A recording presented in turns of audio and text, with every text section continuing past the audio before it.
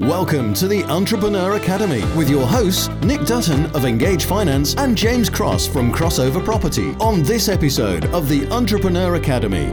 It's a psychological thing, isn't it? Because, if you go and buy a car, it's 20 grand. You're expecting it to be 20 grand, so it's fine. But then you go and buy something online that's £3 and then the postage is £1.99. You're like, whoa, £1.99? Whoa, where's that come from? But now, here are your hosts, Nick and James. Hi and welcome everyone to another episode of the Entrepreneur Academy with both myself and Jim. Hello everyone. We are live on Zoom again. The COVID outbreak continues and we have to bring technology into our everyday lives, which is something new for us, but we're kind of getting used to it now. It's great when it works, not so good when it doesn't work. So what have you been up to then recently, Jim? Since it's been about, probably about 3-4 weeks since we last recorded one. Well, it's been a very, very busy last couple of weeks. We've just finished off a project that finished Monday actually for a client for supported living. Quite a rushed job for them because they had quite tight deadlines. A couple more projects that are due to finish or were all due to finish end of August, which are all slipping back a little bit because of the sort of post-COVID delays and things. So it's a little bit frustrating. And then more recently, we've just, literally as of yesterday, hired a new site manager on trial. Oh, you got one? Yeah. So we've been interviewing quite a few people. Had a few more interviews yesterday. And we've taken a guy on for a trial for August. And to be honest, we'll probably take him on full time, but just thought I'd give him a trial to start off with. That will help a lot with keeping sites running well and smooth. I remember the update we did in probably like April, wasn't it? When we were like all doom and gloom, businesses gone quiet. Although for you, it didn't really seem to go that too quiet, did it? But I know you'd sort of held back on maybe taking on new staff and stuff like that. Yeah, we were slowed down a little bit. I think it's pretty mental with how busy everyone is in the construction industry. All the trades are very busy. We're just trying to build the team up and the capacity. Even before we take any more work on, we're struggling to get people, keeping good quality people, but just trying to build on that as well, because we've got a lot of other investors, a lot of people asking us to do jobs and for them, end of this year or the next month or two, and we're saying, well, yes, we can, but we are absolutely rammed at the minute. We've got 3 projects finishing over the next 4 to 6 weeks. We need to get them done first, then we can start new stuff. We're sort of similar really in the fact that, we were obviously quite concerned. I think every business was concerned about where it was going, whether it was ever going to pick back up. I think a lot of us kind of thought that it wouldn't be this year, would it? That it would be picking back up. It would be sort of next year.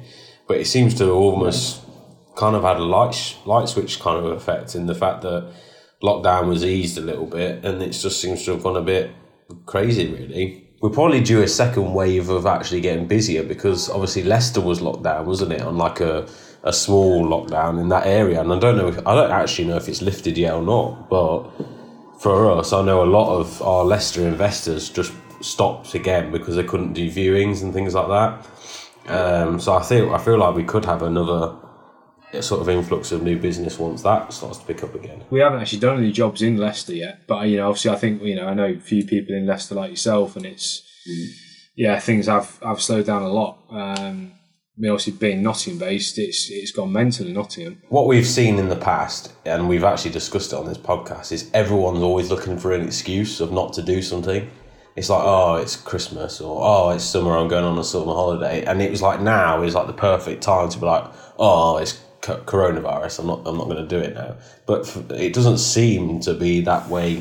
I think a lot of people have actually had enough time to sit down and plan everything and get in a strong position to be ready to go again. Especially those businesses that, have thought ahead about things and not just bury their head in the sand a little bit as well. Last time we talked about buy, refurbish, refinance, which is obviously quite a big strategy at the moment. It was before, because something we're seeing is it might be a funny market for flips, although we'll talk about that another time, but that seems to have been going a bit. I don't know how buoyant the market is. It's almost like a flip could work at the moment. It could work now if you've got a house towards the end of a refurb or one that's about ready to sell. Yeah, you're probably timing it bang on right. My worry would be if you're trying to, if you're going into a flipping strategy where you by the time you brought a house, gone through conveyancing, brought it and done it up and got it back on the market, the market probably will have dipped by then. That would be my only concern. And I think for me, I'd be a little bit nervous about, just going to buy a house and flip it if you didn't have a second, exit strategy on it. But houses are selling really well. From what I'm seeing at the minute, they're selling quickly. People want to buy, and there's a lot of availability. It's just unpredictable. We could be having this discussion in February, and it could be absolutely mental again, or it could be dead. You just don't know. No, but no one knows. No one knows. But obviously, if you've seen the news now, we are apparently officially into a recession as well. That's, I suppose, another thing to look at and factor in. And it is a true recession as much as a recession, terms are. But obviously, with 3 months with most things out of business, that of course we're going to have a decline in the economy and things are going to slow down. But I think that will come out of that in the next quarter because how busy everything is now, everyone's making up for it. So last time we chatted about buy, refurbish, refinance, and really what we're going to chat about today is another strategy that's been extremely popular for a while now, and one that's shouted about quite a lot in the property circles, which is commercial conversions. And to be honest, it's just another part of buy, refurbish, refinance, really, isn't it? Because it's still the same process. It's just a different property style and perhaps on a bigger scale, bigger numbers. For me, commercial conversions are more exciting.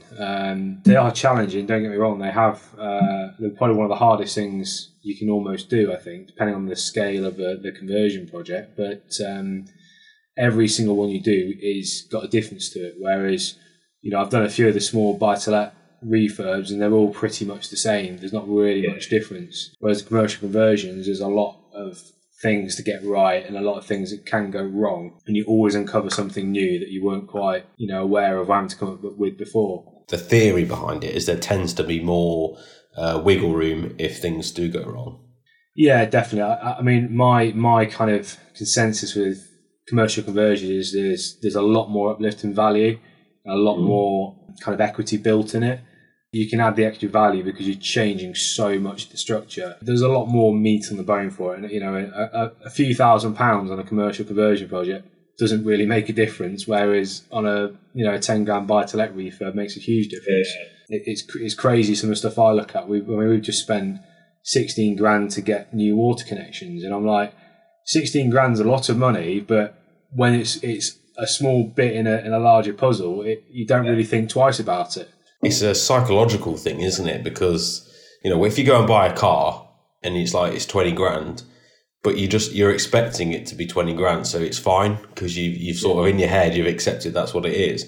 But then you go and buy something online that's £3 and then the postage is £1.99. You're like, whoa, £1.99? Whoa, where's that come from? And I always put them two together. It's a psychological thing that actually you've just got to overcome and accept.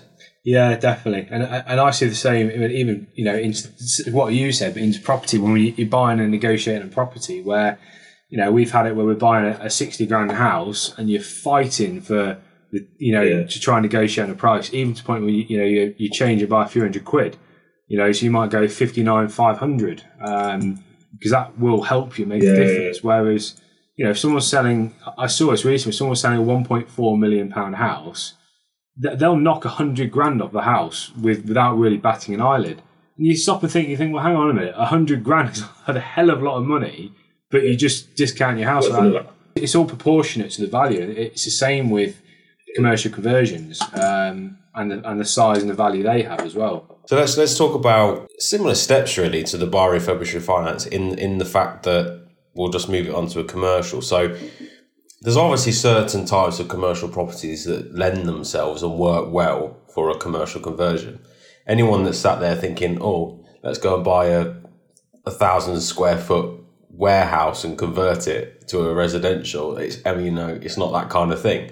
But it's what sort of things do you look for in a commercial property that make it viable from a building point of view to think, okay, that could work as a residential? Yeah, I think Well, I think there's a few key things, really. One of them is obviously you're not going to really want to convert a really nice new commercial building into a residential because it's not really going to be viable for the price that stacks at. The very classic one people seem to be doing is pub conversions. So old pubs that are no longer needed, that can't be used as a viable business, and convert them into residential, either HMOs, studio flats, or bigger apartments. Generally speaking, you have to be a little bit careful with pubs and the councils because they may or may not see them as community assets. Or viable businesses. If it's something that just shut down last month and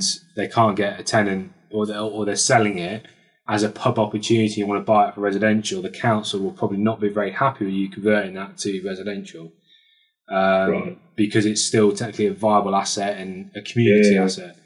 If you've got something that's been empty for 5-10 years and you've got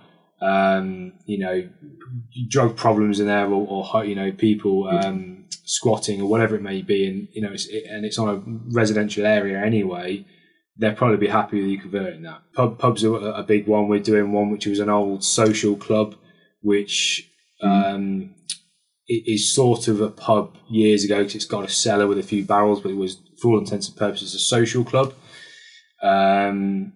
We've also got one we're doing which is an old nightclub, but again, many years ago, that was also a public house. So, because there's an old cellar with all the barrels down there, and there's a lot of history to that building, which is actually what I find really exciting, because you can trace back what it used to be like and kind of bring it back to its sort of former glory. I'm trying to think what else. We're doing an old bank at the minute, so obviously a lot of banks don't always have as many physical premises anymore. So the viability, and obviously they have a certain shape and size to those buildings. So again, this one's going to be an exciting challenge because there's the old bank vault in there, which is not a small like tiny little one. It's the size of probably someone's flat, little studio flat.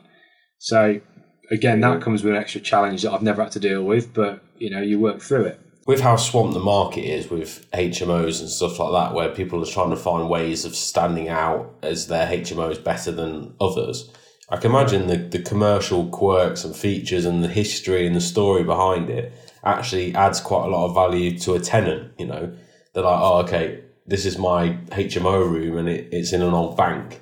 It adds quite a lot of again, psychological value to it compared to necessarily monetary value. Yeah, definitely. It's a bit more exciting. And you can because you've got maybe a little bit more money to play with as well on the conversion costs. You can kind of go a bit more creative on the end finish and the end look of the property. Stuff I'd want to be looking at doing would be to create, if you can, a bigger communal space so it's a bit more friendly, a bit of a nice outdoor space, and just make it feel a bit more homely. For the size of the building, yes, but more of a community feel about it. I've seen a few people do kind of like co-working spaces as well within the bigger HMOs they've been doing, which I like and is great. But, when you're doing like a 6-bed HMO that was an old house, you just do not have the space or the capacity or the money to start doing those tweaks. You're really trying to stretch it out to get more rooms than necessarily added space, because that increases the rental value. Yeah, you just care about rooms, whereas on the bigger ones, rooms are important, yes, but then you start thinking more about amenity space and, what's the livability of that house going to be like? Because if you're doing a 12-bed HMO, for example, yes, you can stick 12 bedrooms there and a kitchen and a little bit of a living room, but you've got to think there's going to be 12 different people in there, different types of characters, how are they all going to interact in that house? And you could probably have like a washing machine and a dryer and stuff within the kitchen area, but is that going to be practical for everyone to be doing their washing in the kitchen? So you start thinking, well, I'm going to have a separate utility room and, even like a games room in some places, or just another utility. I've even seen it where people have had two separate kitchens in different parts of the building.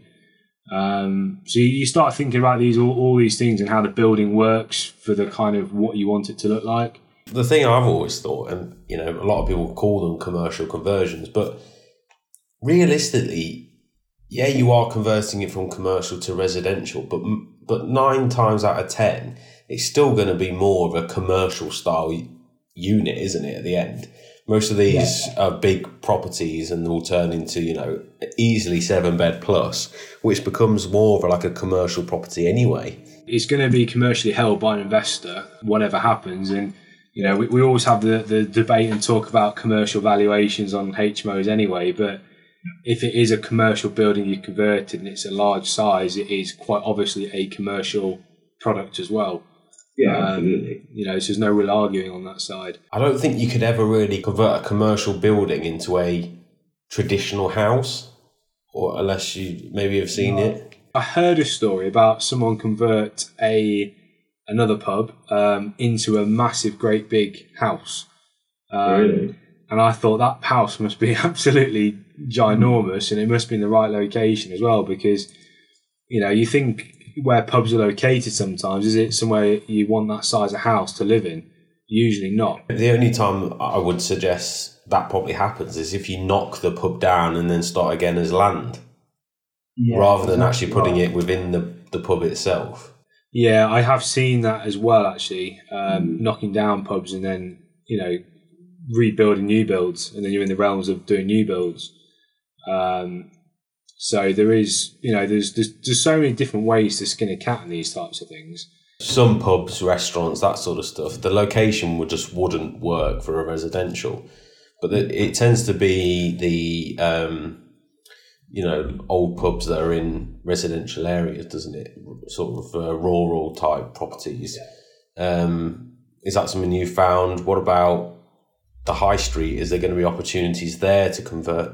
Obviously, the high street is dying or dead even. Is there going to be opportunities there, do you see it, or do you think it's still too commercialised? I think there's a mixture depending on where you are.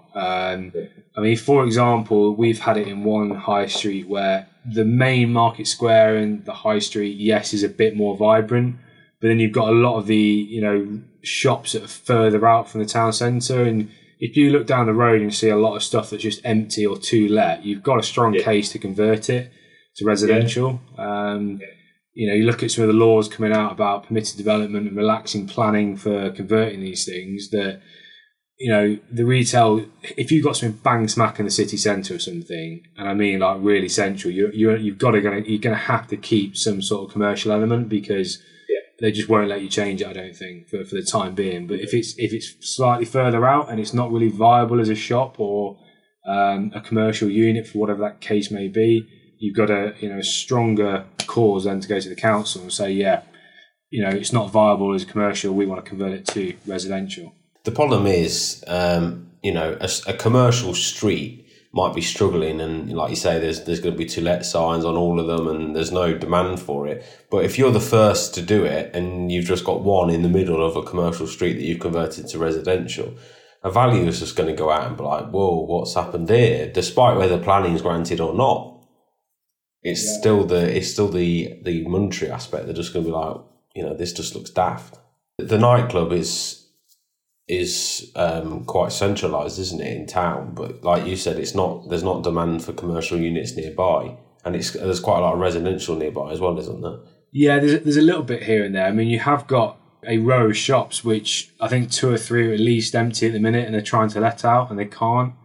And the size of that commercial building as well, that you're not going to get someone to go and run a nightclub or a pub or anything like that back in that building, because it's definitely not viable.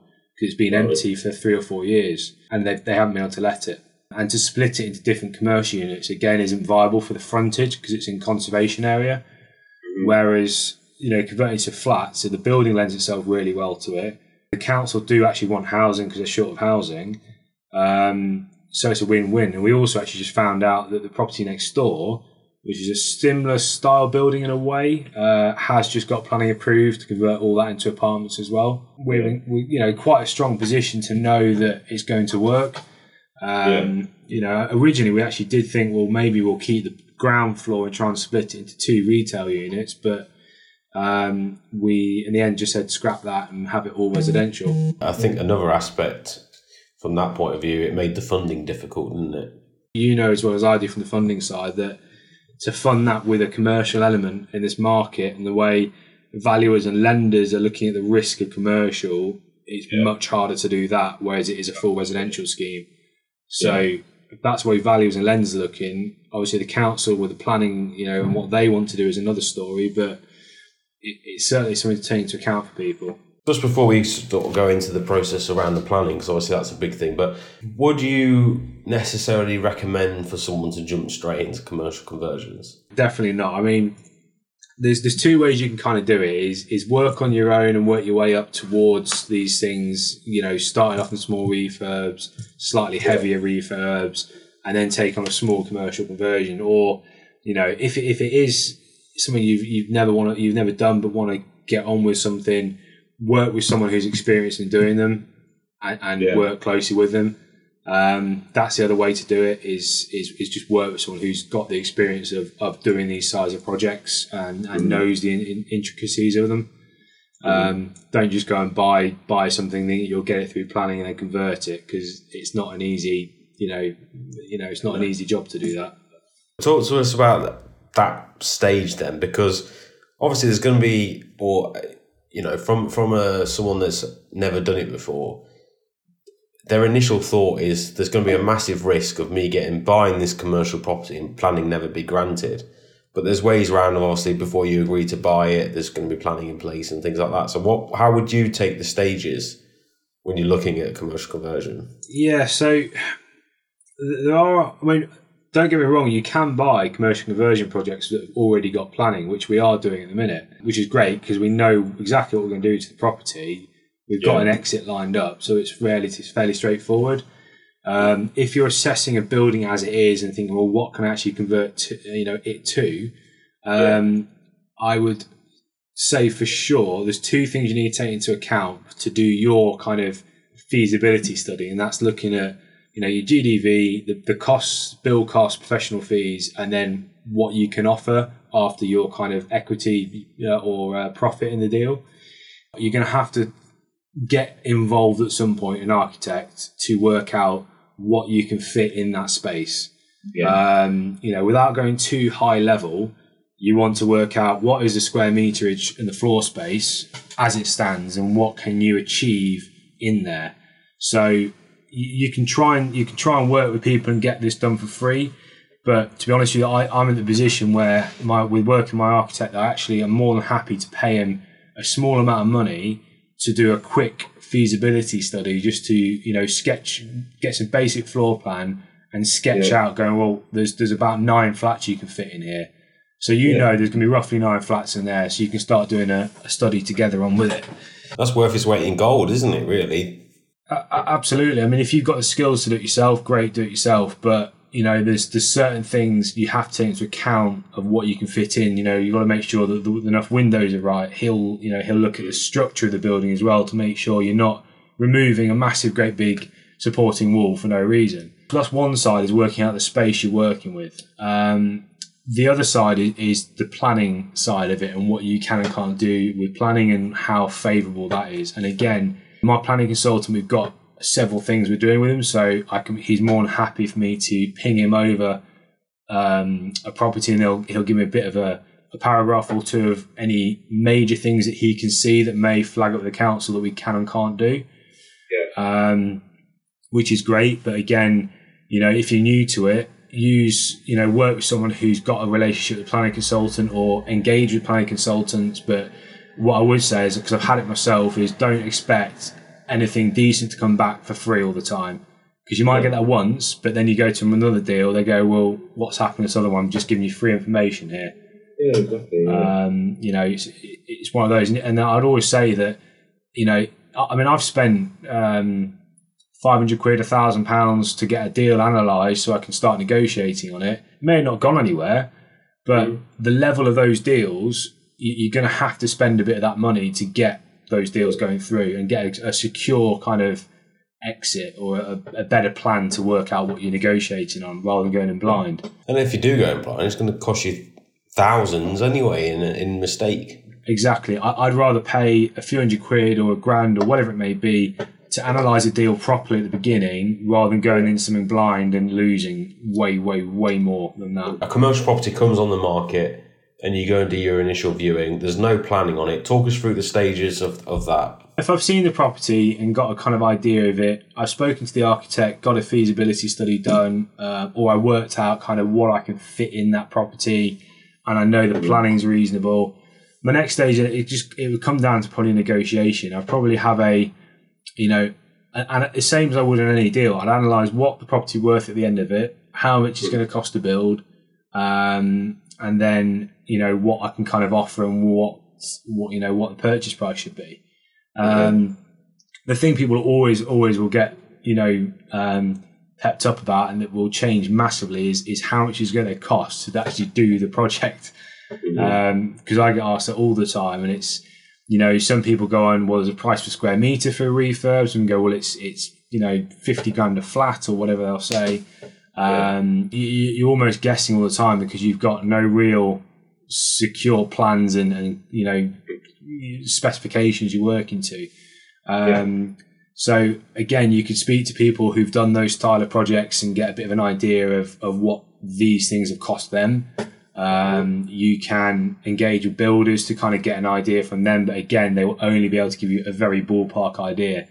That's one of the big things. If you actually want to get a more serious look into it, and you're going on a slightly bigger project, and you've got proper plans to work to, pay a QS, which for anyone who doesn't know is a quantity surveyor, who will run through the whole project for you, itemise everything in that build, and then give you probably a better estimate than anyone else would. You will have to pay for it, but it's worth its weight in gold if you're seriously looking at a deal. We get asked, what's that going to cost me? Here's a floor plan.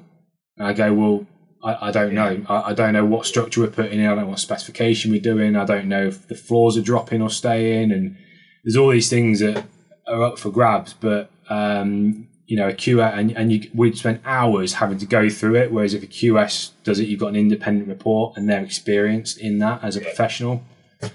I suppose also they have no sort of psychological attachment to the property either. Sometimes when you go and view a property, you're automatically like, this is the one, I really want it, and therefore I'm going to make the build costs, it might be 120, but I'm going to say 110 because that makes it work on my spreadsheet. Whereas they go in and they don't give a shit who owns the property or whether it works or not. They're just going to go, no, it's going to cost 120k. Exactly right. And I've seen it both ways with people. I've seen people who've done like stuck in a spreadsheet, done a formula and go, well, it's 1,000 square metre building or whatever, and they've gone, well, it's X amount per square metre to refurb it or to convert it, and it's come out at a ridiculously high cost. And I just go there just from experience, so well, it's not going to cost you that much. I know they're not cheap, these conversions, but it's not going to cost you that much money.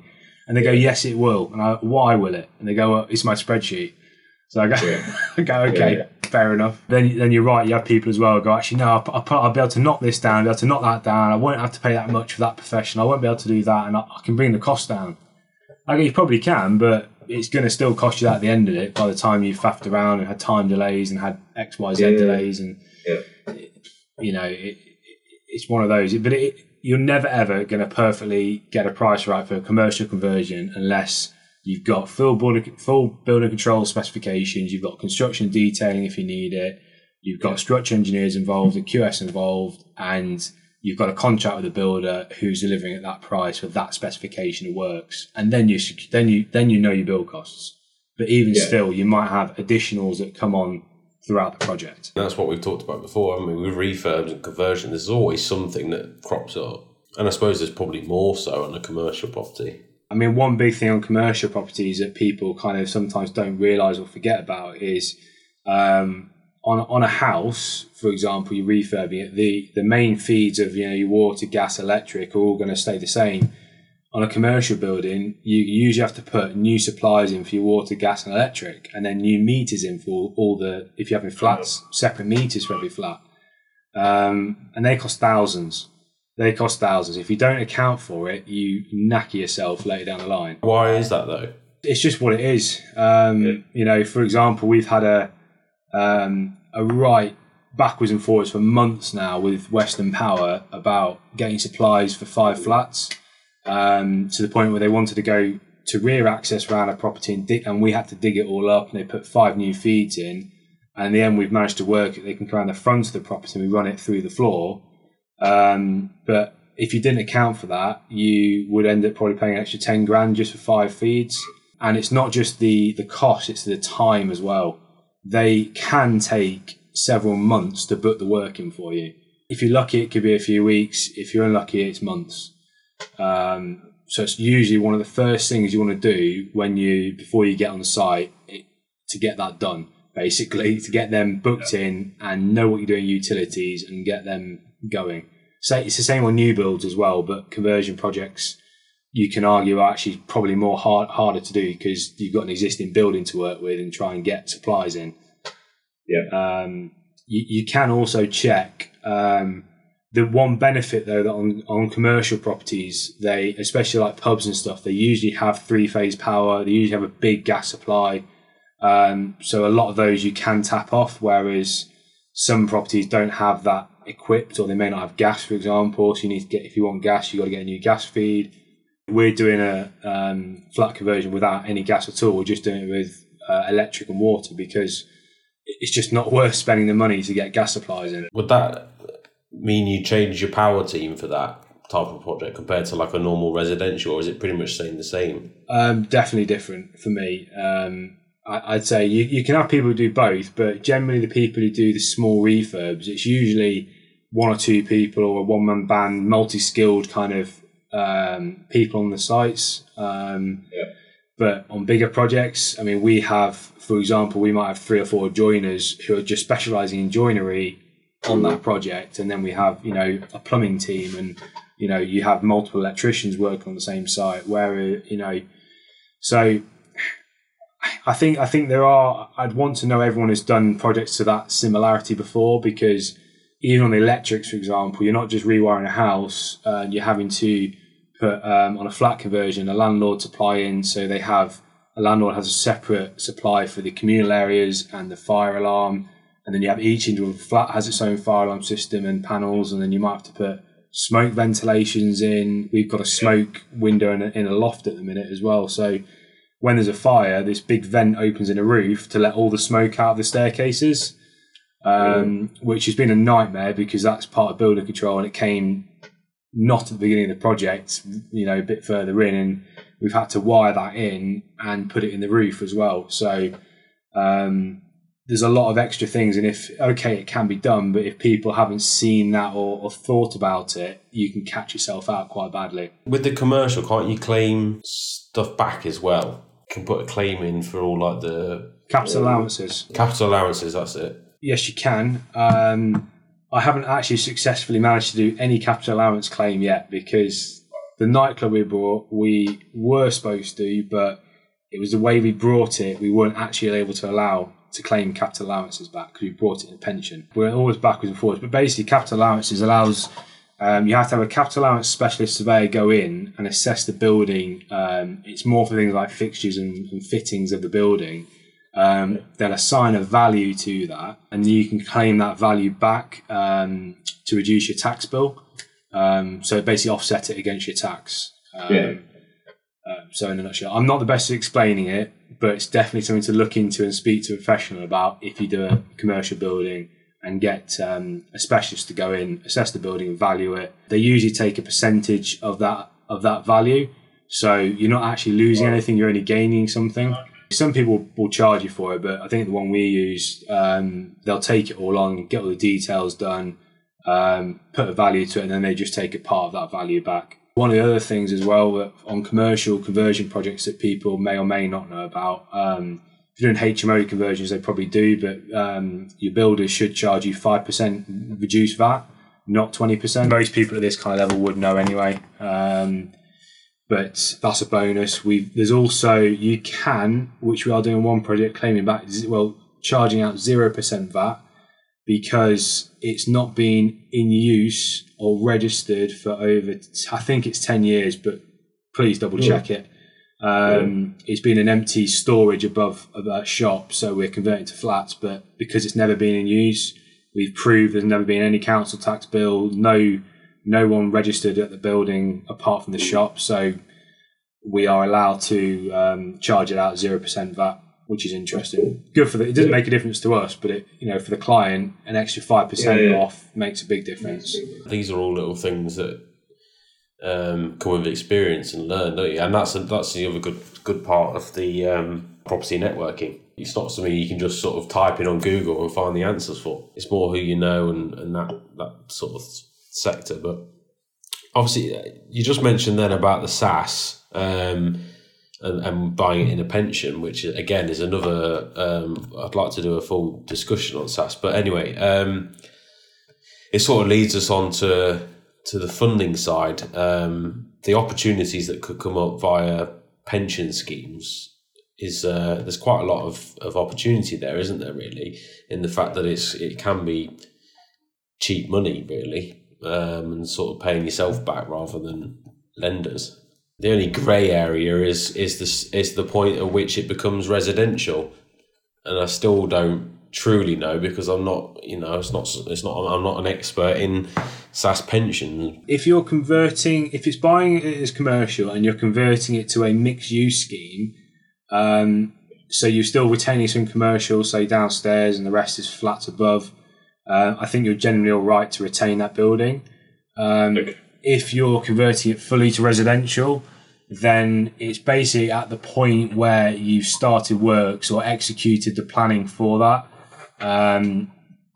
I think that's at the point where you're not really allowed to own it in a pension anymore. The only thing is, and obviously you'll experience this from what we're doing with you, but the difficult part is the SaaS takes a first charge over the property, and therefore you cannot take additional borrowing. Really, I mean, you can take second charge mezzanine finance, but it's very expensive. To get better sort of rates, they need to take the first charge. Therefore, you need to clear the SaaS off because they've already got the first charge. So it leads us on to the types of funding, really, that we can structure it. So the difficult part of a commercial property without planning is it's quite difficult to fund. If you look at it from a lender's perspective, there's obviously quite a lot of risk for both you as the buyer that planning could never be granted, and there's quite a risk for the lender that planning is never granted and they're stuck with this commercial unit that they don't know what to do with. So they'd like to see where we fund a commercial property without planning. It's that it comes down to experience and what we've touched on already. Like you said, you wouldn't go in and do a commercial conversion straight away because it's a big jump up from a property strategy, but also from a lending point of view, they're looking at, okay, this person's done one or two small house flips and now they've just bought this massive nightclub, and it's like, no planning and there's no experience there. They've not gone to a planning consultant or anything like that because they're not used to having to do that. From them, there's too much risk compared to perhaps a commercial that's got planning in place. So that makes it difficult. But rough numbers with development finance, again, it's so much on a case-by-case basis, but I tend to say work between 60 or 65% day one that they'll give you towards the purchase, and then they'll fund 100% of the build costs, i.e., again, Jim's experience with this, but you do a certain amount of works and then you invoice for the work that you've done, and then a PMS will come out and visit, and then it's almost like they'll refund the work that you've done that will allow you to do the next stage, is how it's best described, really. I always find the biggest advantage with development funding is the valuation. They sort of give you the GDV figure, which, really helps cement that what you've worked out is right. I don't know if you feel the same from the ones you've done. Just gives you that added confidence. Definitely, yeah. If you've got a proper RICS valuation, with an NGDV figure in mind, it gives you so much more confidence that that project, it's actually going to work. The only thing that might affect that GDV is if the market dramatically changes, or if your finish of the end product is either terrible or higher quality. That may be improved as well, but definitely it's a great thing to have. It's not a very nice feeling, which Nick, when you have to pay for two valuations on the same project. But that's another story. I'm sure you won't mind us talking about it, but that's where we've touched on with the commercial element being involved. I think there was always, I mean, pre-COVID, it wasn't too much of an issue because although the high street demand for commercial property is dying, there is still some demand for commercial property. Whereas now they're suspecting that there's going to be a lot of businesses, not survive this, which you can see really. Once the furlough scheme ends, a lot of businesses are going to be, if they're not trading back to full capacity, they're going to be really struggling. And therefore, if you as an investor have got this commercial unit, A, it's not good for you because it's going to be sat empty. And B, it's not good for the lender because they're thinking, right, this is a big chunk of their income each month. How are they going to support the loan? That's where it's, the commercial element is becoming a bit difficult, which Jim has obviously experienced firsthand. It's hard to give a definitive way of how to structure finance for this with commercial conversions because, there's getting a SaaS involved. So if we break down what you've done for the nightclub, if you don't mind. Obviously for you, like the SaaS has bought the nightclub because it's a full commercial unit. The planning's not in place yet.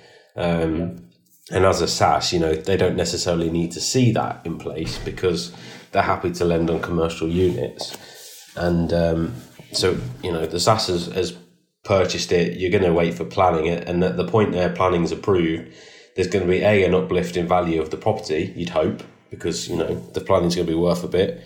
And also it's going to take it to a residential, planning's going to be approved, that a development funder is going to be able to step in and say, right, let's get a new valuation done. They're going to give a GDV value and they'll then base the lending against that, which will give enough to clear off the SaaS money and then start again as a fresh unit as if planning was in place from the start. So that's where SaaS funding can become really powerful because it allows you to buy commercial property where you don't have to worry. You do have to worry, but you don't have to worry from a lending point of view as and when the planning might be approved, because SaaS funding is cheap. And it's not like you're on a commercial bridge where you're paying 1% a month and you're thinking, Christ, this is really adding up. Actually, you're only paying your SaaS, which in essence you're paying yourself really anyway. So when people talk about the power of SaaS, I think that's where it's a massive bonus. The other thing that lenders are really looking at is experience. And again, we've touched on experience, and there's ways around it in the fact that you could, and again, Jim's touched on it, is JVing with people with experience,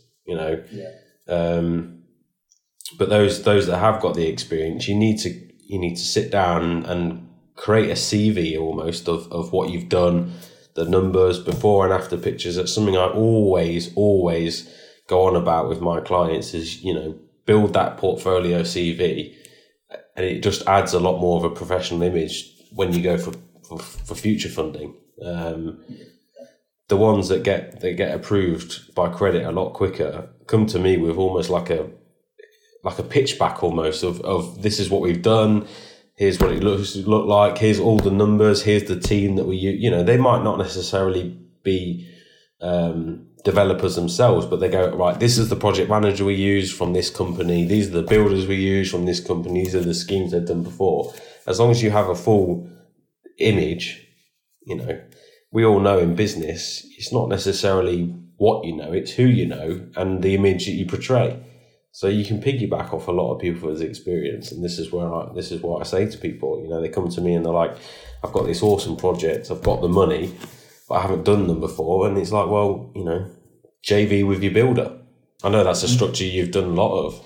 And you're right as well, when you get to these kind of lenders, and this is obviously what you specialise in more, is the kind of quirky, more complex deals, is you're not just going, I want funding, and you're clicking the buttons and the boxes in a normal buy-to-let mortgage. You're going to someone and speaking to them about this specific project and talking them through it, and you're almost trying to sell it to them.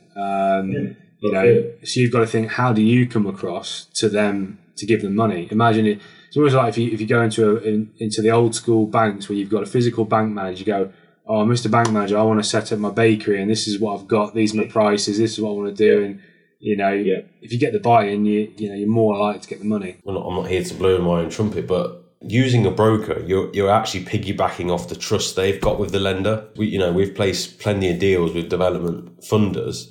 You've already got that relationship with an individual there where they've known the previous deals you've done. You go to them and say, look, this is the deal I've got. I know the person that's doing it. They might not have done this much before, or this exact type deal before, but they've done these, and these, and I know they'll deliver. They'll almost turn around and go, okay, we've known you a long time. We trust that where you're coming from.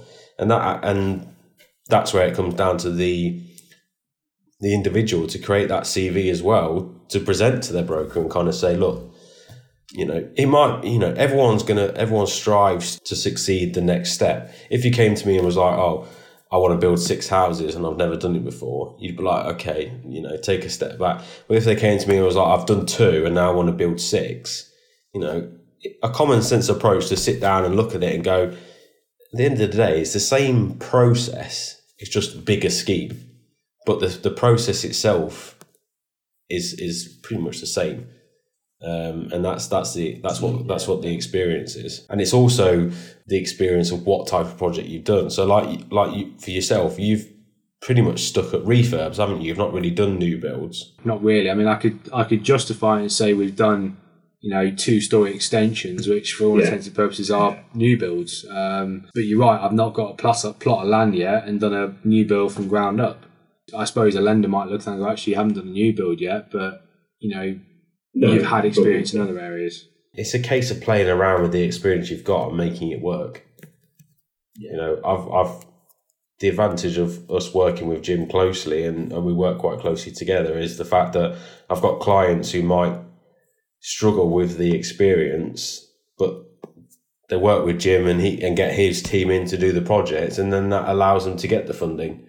And that's where we've collaborated before, because you're almost piggybacking on Jim's experience to overcome that, really. And at the end of the day, it's good for you because you can project manage the case and do the works, and it works well for you. You've worked over the last 2.5-3 years to build that power team to get it right to where it is now, and it's only right and justified that you should then charge for that privilege for people to have. Because finding a project manager, site manager, any Joe Blogs, where would you start? It's not even just finding the people, it's having the knowledge about how to work with them and manage them as well. Do you see a lot of people want to project manage their own property project? I do, yeah. I mean, I've seen it where I went to quote for a job beginning of the year, and they said, their exact words, it doesn't fit in my budget. And I go, that's fine. What can we do to alter the project to make it fit that works for you? And they said, well, we can't alter it. We need to do it for this price. We need to do that. I said, well, I can't physically help you because it's not doable. So they try and project manage themselves, and they're still on the project because they've been learning as they go, which is fine, but they've got themselves in a pickle with it. And it's probably cost them more money now by the time they've paid extra bridging fees, they've paid extra for mistakes they've made, so that's interesting. But one thing I will say on bigger commercial conversions is, you're having to get involved with a lot more technical stuff as well. So liaising with a lot of people. If you don't have a project manager and you're trying to do it yourself, you're liaising with your architect, building control, structural engineer. You might have an M&E designer, you might have an interior designer to help you with layouts, like electrical layouts, furniture, all that stuff. You've got your build team, different aspects of that. You've mentioned, Nick, about a PMS, which is a project monitoring surveyor. And don't be underestimated how much information they ask for.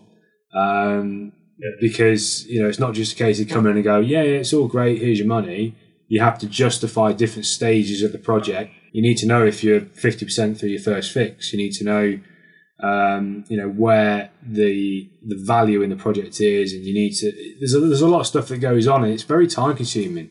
And that's what people forget. It is time consuming to do all this. We just had it on a project where, it's slightly bigger. We've had to notify the HSE as well, which is a health and safety executive, because it's that level of project. So we have to get involved with that as well and make sure everything's up to regulations on site and you're applying by the CDM regulations and blah, blah, blah. And there's a lot of stuff to do. And if you want to project manager it, great, but be prepared to put the time and effort in. And if you're not qualified really to do it or don't have the knowledge, just get someone else to do it. You know, if you want to be an investor, be an investor. Don't be a project manager. You're willing to hire a brickie, but you're not willing. I always say to people with the project management side is if you could learn to do it yourself, but you're always going to be on the back foot. You're going to react rather than be proactive with it. Like for you know what stage is to bring the interior designer in, for example. You know that this week of this project, I'm going to bring them in.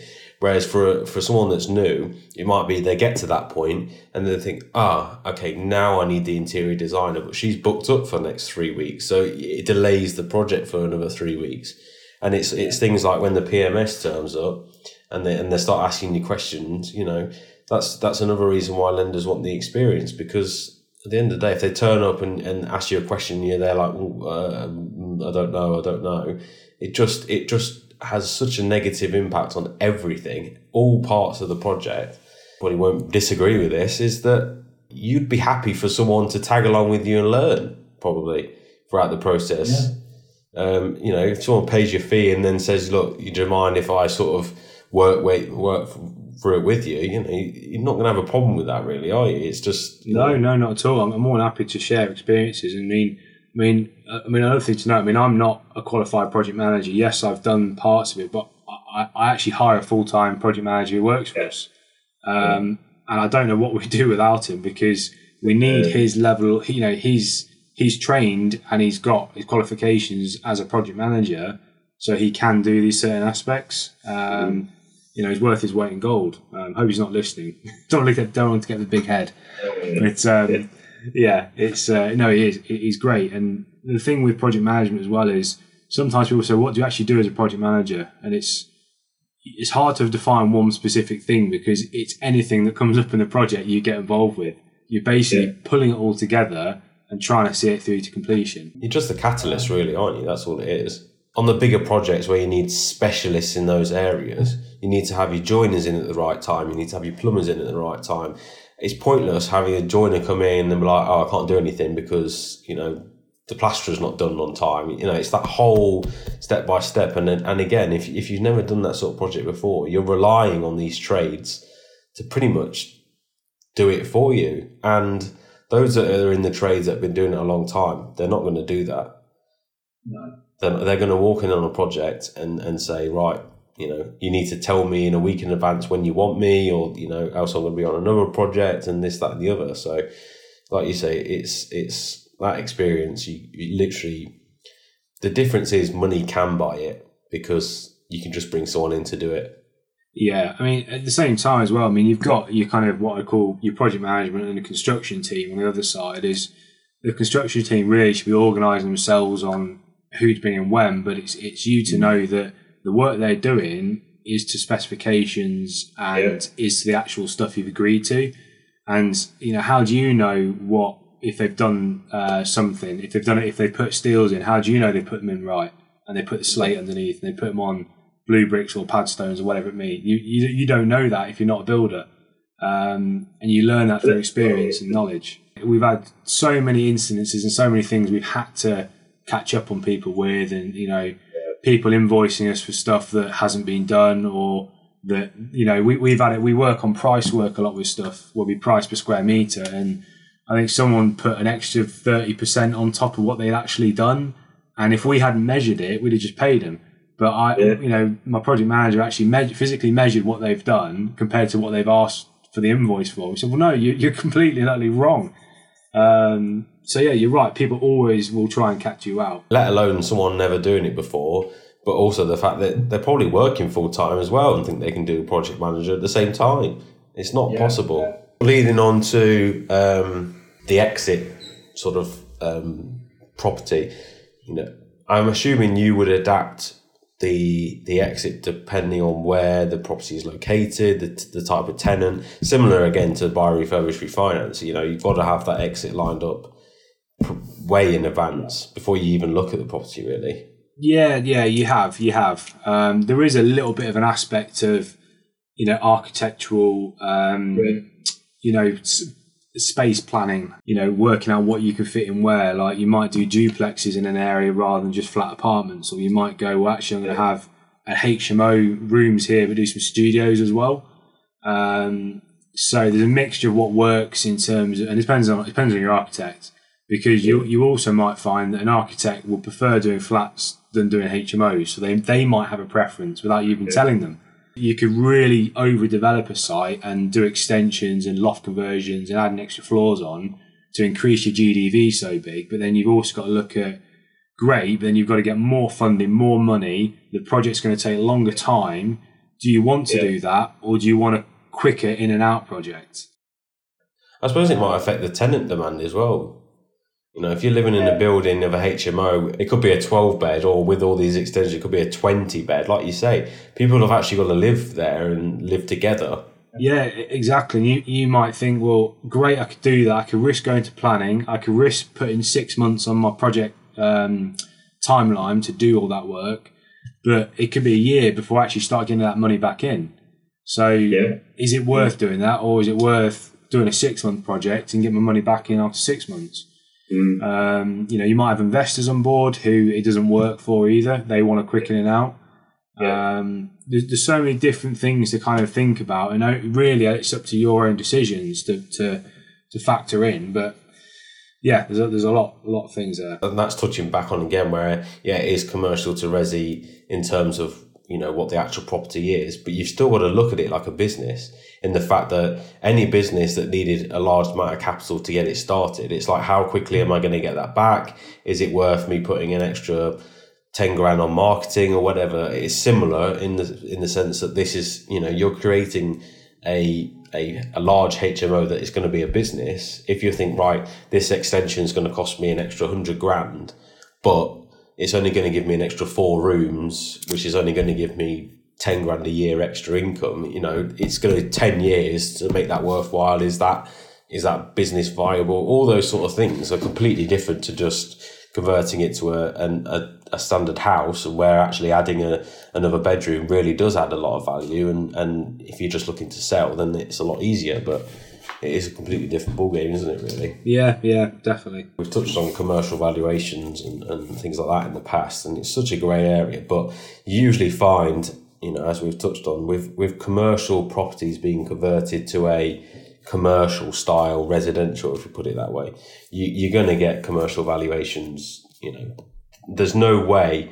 The way I look at it is, if someone goes to your property and it's quite easily can be converted back to a house that looks exactly the same as every other on the street, you're probably going to get a bricks and mortar valuation, because if things go tits up, that's all they're going to do.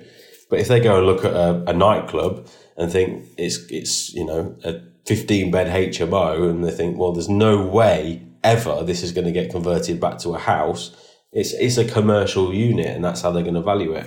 And that can vary, whatever the multiplier is in the area, but it's usually between like 8 and 10, isn't it, roughly, as a commercial style valuation, and that's just annual income times a multiplier. But that's the advantage of commercial conversions, because once you've exited, there's probably a lot more opportunity to pull all your money out of those type of deals, aren't there? Yeah, absolutely. Yeah, like I said at the beginning, you've got more equity build up or profit in the deal than a smaller project. Another thing to mention, is again going back to why you shouldn't just jump into a big commercial conversion out of nowhere, is you got to think a lot of these projects could take 12 months. Quite easily. More, they could take less. But you got to think, well, what are you living off in those 12 months? Have you got cash flow to cover you? And if you get a 5 grand problem that crops up, have you got money in the bank to solve that problem? The last thing you want is to be on your breadline when you're doing a project like this, because problems will arise, things will happen. You got to be prepared for it. It's not just 500-600 quid like it would be on a small flip. It's 5-6 grand. Well, hopefully that's covered a fair bit of commercial conversions off. So that there's a lot of added risk, but there's a hell of a lot of added potential. to be had in commercial conversions. One of the big things I like about them, as well as in being individual projects, is I always think, well, for example, if I buy a unit and I convert it to 10 apartments, I'm focusing on one project then, and I get 10 different units out of it, 10 different incomes. If you're buying a holding, that is. Whereas if you're doing a buy-to-let property and another buy-to-let property, you're going to have to do 10 different projects. Okay, they're quick in and out, but do you want to be doing 10 small ones or one big one? You know, for me, I like doing bigger ones because you can kind of get bigger quicker. More risk, more reward, isn't it? And perhaps, you might agree or disagree, but if you've got one building and one problem crops up, it's one cost to fix it. Whereas if it's across 10, it still costs the same, because it, you know, if it needs gas putting into the property, it either needs gas putting into one property or it needs gas putting into 10. It's probably going to cost the same amount to put it in one as it is to do each one, if you know what I mean. One bigger one than it is to do 10 small ones, kind of thing. So, but then some people might say, I'd rather spread the risk and do it over 10 rather than one big one. Yeah, you're right. And then, you know, you have people do a mixture and people build up to it. And it's all about your personal circumstances, isn't it? I mean, you know, for me, I prefer commercial conversions. We're looking to do commercial conversions, obviously, with you. But both you and I have got businesses also in the background with that cash flow. You know, it's not like we're living off the money that we'd be investing. We are investing as a plus to go on top of what we already have as a side business. Yeah. And that's similar to you. Because it's famine and feast, isn't it, really? Yeah. At the end, you could have this big payday and think, yeah, that's awesome. But, you know, you might have rocked up 10 grand's worth of debt in the past 6 months because you've had to live on it. So, yeah, thanks for that.